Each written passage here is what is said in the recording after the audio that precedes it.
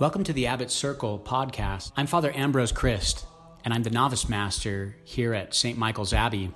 We hope that you enjoy the following recording. To learn more about the Norbertines, visit theabbotcircle.com. God bless you. Strike the dust of the earth, so that it may become gnats in all the land of Egypt. This is the finger of God. And again, God gave to Moses a tablet of stone inscribed by the finger of God. Then, if I drive out demons by the finger of God, then the kingdom of God has come upon you. At last, Jesus bent down and began to write on the ground with his finger.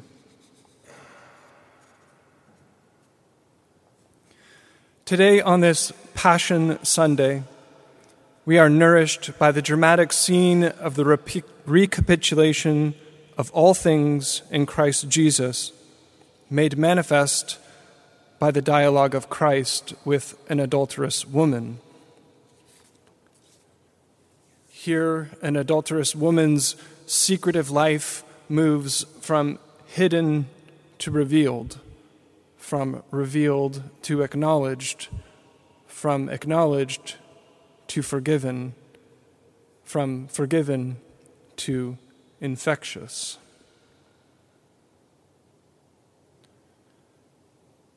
From today's gospel lesson, we are given the inspiration to pick up the stones of creation, turn them away from others, and hurl them towards our own wicked and fearful hearts.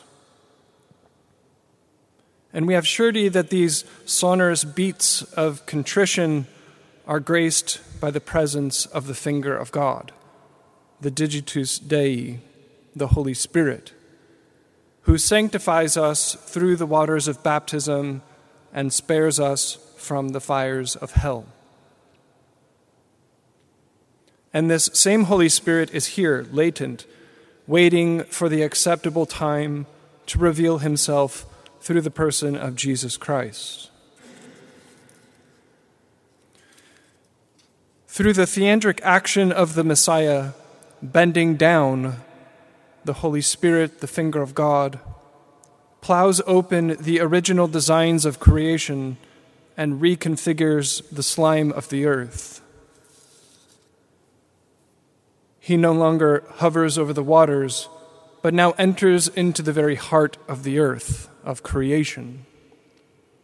He digs into the wound of sleeping Adam and recreates his primordial work by sending forth a deluge of living water that wells up to eternal life. And it is these deifying waters of baptism which cause those who, as an effect, have the Spirit dwelling in their hearts to pour out rivers of living water upon others, both sinners and saints.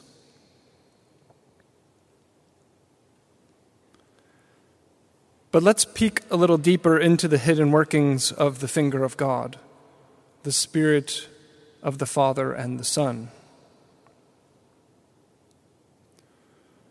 What is below the surface in that place where the Spirit and creation interact in a dynamic and ever fruitful way?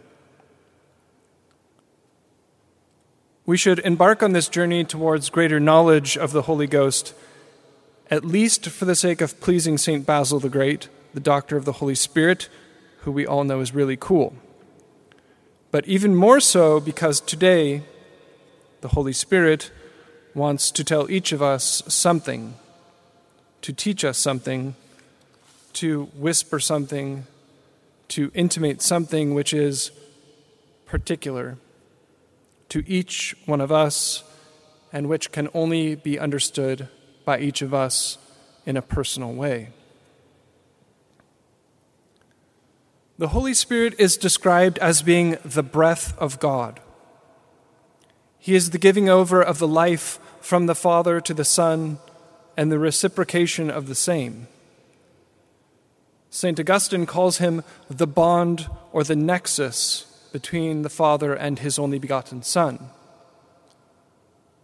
The divine consoler is also an inhalation and exhalation between the first and second persons of the Trinity. Or even more perfectly, the Holy Spirit is the eternal kiss between the Father and the Son. St. Augustine, after proclaiming his praise of God's beauty, exclaiming, "O beauty, ever ancient and ever new," ecstatically says, "You lavished your fragrance, I gasped." Now the word halatus means a breathing out. It represents the same meaning as spiritus, breath, but halatus takes on the idea of breathing out a fragrance, as when one breathes out a fragrance upon another. A kiss, if you will. The wayward Augustine understands that he is kissed, and therefore he gasps. He loses his breath, and he gasps until the divine breath becomes his own. And we see this idea of certain fragrant kisses or embraces in other places in the Scriptures, mostly in poetical literature like the Song of Songs. There we read such things as, "Your lips drop sweetness as the honeycomb, my bride. Milk and honey are under your tongue. The fragrance of your garments is like the fragrance of Lebanon." And it is this supreme kiss, the Holy Spirit, who is reciprocated between the Father and the Son, and enters into the hearts of men in order that they might be sanctified by his very presence. In other words, the Father and the Son breathe the Holy Spirit into the hearts of men, and consequently, man tastes God, and God tastes man. We feast on him, and he feasts on us. We taste him, we hunger, we thirst for him. He touches us, and we burn for his peace. He seduces us, and we are seduced. We become slaves, as it were, to that kiss. We cannot help but pant after that kiss and desire its consummation in the depths of our souls. We want only to be annihilated by that loving embrace. Nevertheless, in the here and now, it causes us to make the best use of the good things we do have. As an effect, we see everything as a gift through the lens of this lip-locked embrace. We are kissed, we can recognize the Spirit's embrace within us, and therefore we can desire it for others. We can allow the Holy Spirit to kiss others from within us, and we can kiss others in union with him.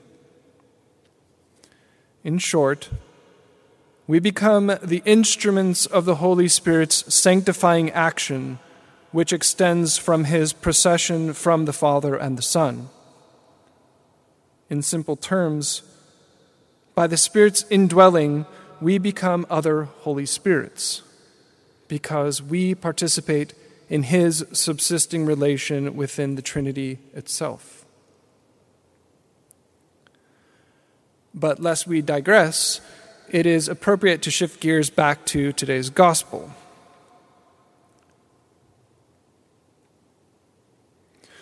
We must put the puzzle together in order to see the whole composition. Christ bends down to the ground and drives the Holy Spirit, the eternal kiss, into the rock of his creation. And what does it mean for Christ to kiss the ground of his creation? It means that he will not abandon his creation, that he loves his creation, and he has every confidence that all creation will be restored by his pouring out of the Spirit, the water, and the blood. A new flood, not intended to destroy creation, but to destroy the devil's hold on creation, in order that all things may redound unto the glory of the most holy Trinity. Christ makes all things new by drowning each one of our former adulterous selves in the waters of baptism, by feeding us with his blood and kissing us with the kiss of his mouth, placing a new spirit within us.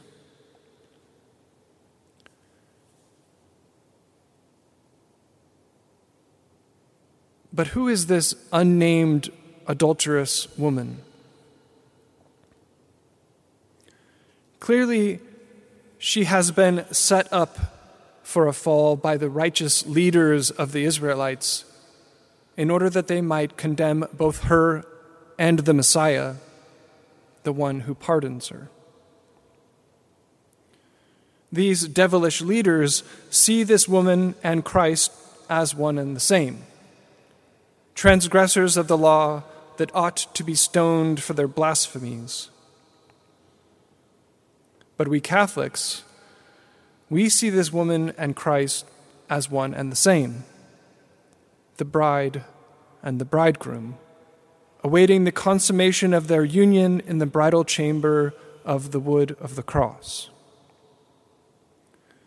This woman represents the climax of the Spirit's action in the hearts of men.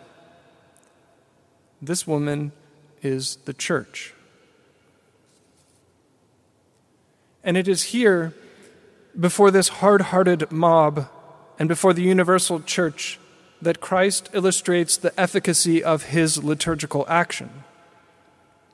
He shows through his bodily postures, his words, and the indwelling Holy Ghost a beautiful drama, a breathtaking dance between creation and its creator. Christ bends to the ground. This teaches us that Christ condescends out of love towards the things of creation. He creates land, waters, sky, and the things that dwell therein. And on the seventh day, he stands and looks upon his creation, delights in it, and rests. He rises from his work and he rests in it. He rests in it as a day, as a period of time, an acceptable time. Yet he knows that although he has bent down to creation and lifted it up to the heights of perfection, he will nevertheless choose to again stoop down to the level of creation. But this time, he will enter into creation. He will enter into the divine womb of the Queen of Heaven. He knows before all time that he will take Adam's flesh to himself, that he will found the church, and through her liturgical action, draw all things to himself. In his incarnation, he bends down to fallen man and drives out the accusers who hold him bound to a debt he cannot pay. And through his passion, death, and resurrection, the King of Kings gathers his children and places the Holy Spirit within the hearts of men. And this is a sign of God's love for his church, that while we were yet sinners, Christ died for us. He kisses upon his creation to restore what was lost by man's adulterous ways. In the end, Christ again stands and takes his bride in his hand and tells her, "Neither do I condemn you. Go, and from now on do not sin anymore."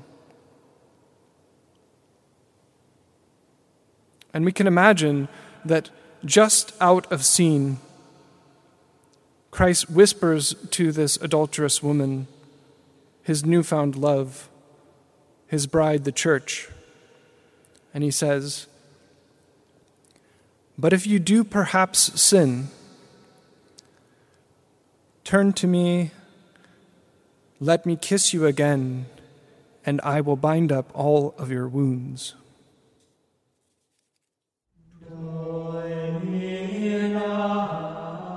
Thank you for listening to the Abbot Circle podcast. If you enjoyed listening or were spiritually nourished, please leave a review to help our podcast grow. Thanks again. God bless you.